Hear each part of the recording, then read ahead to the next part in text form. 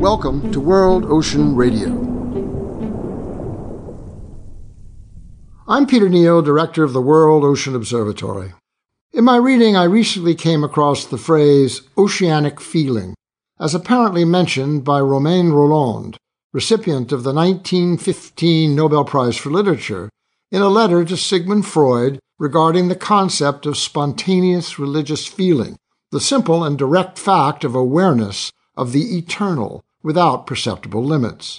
Rolland was considering the example of Ramakrishna and other mystics of the early part of the 20th century. Freud's response and explanation defines this state as primitive ego feeling, a condition that exists in infants prior to the cessation of breastfeeding, that point at which, he asserts, the ego is created as an expression of an independent self, a oneness with the world, or limitlessness that is simply a description of the feeling by the infant before it learns, by separation from its mother, that there are other persons in the world. I think I have it clear, but you will understand that this was a very disconcerting revelation for me who, at the risk of oversharing, was informed decades ago by no less an authority than my mother that I was never breastfed, thus, as per Freud, have remained for all the ensuing years in a state of pure independent ego, oblivious to others? Does this explain everything? Remind me not to consult a Freudian to find out. I have oceanic feeling every time I experience the ocean, regardless of place or condition. It is as close to purity as I suspect ever to come. I am transfixed by the light, the motion, the smell, the sound, and all the other sensations of body and mind that the ocean inspires in me consistently and profoundly on every occasion. Is it ecstatic? Sometimes. Frightening? Frequently. As profound and joyful an identification of spirit and nature as I know? Always. A few years ago, this idea came home to me both emotionally and intellectually when I visited Reynisfjara, a world-famous black sand beach found on the south coast of Iceland, just beside the small fishing village of Vík-í-Mýrdal. The place is unique and almost beyond description in its beauty. The approach is along a path through secretive dunes, with the roar of waves announcing something very dramatic to come. The sand turns to gray, then to black, a coarse ground that is both dark and light, tessellated, conjoined in an unexpected, anomalous revelation in contradiction to every beach previously known. Along the way, bits of rusted iron emerge, portions of an anonymous ship wrecked on that perilous lee shore, relentless waves pounding its humanity to hulk, then pieces, then buried like fragments of being, lost to an indifferent, hellish place. But hell it is not.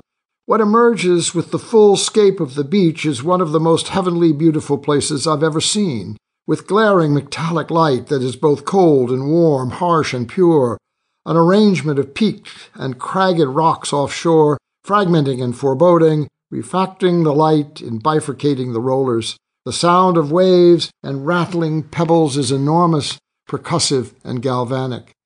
The onshore wind brings bits of wet and sand and disorientation. The birds turn, at once recognizable, then lost in the light as if dissolved into nothingness by the sun. I have never experienced such a place before. I could neither feel it nor think it adequately. It was simply beyond my imagination. No perceptible limits. Poets try to write of this, artists attempt to paint, and I, neither, will surely fail here too. Transcendence does not bend easy to words or pictures or psychoanalytical theories. What could I do before such power? Admit to a God? That was not the outcome, but what was? At Reynisfjara, I was standing, of course, on the penultimate edge. It was the dividing and unifying line between aqua and terra.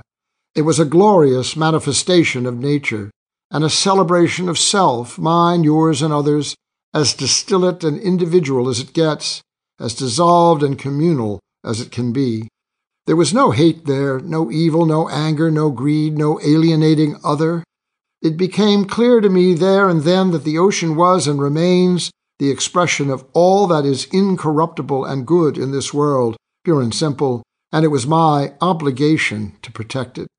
I was to presume to be a voice for its condition, its meaning, its understanding, its fecundity, and its universal and egalitarian contribution to the health and welfare of every person on land forevermore. Grandiose ambition? Perhaps. Achievable? Probably not.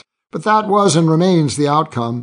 It became then and there my responsibility, to the very extent of myself, to share the ocean and all its meanings with all who might listen, who might join me, indeed in transcendent feeling for all the ocean's implication for the best of ourselves and for our human survival. The sea connects all things. We will discuss these issues and more in future editions of World Ocean Radio.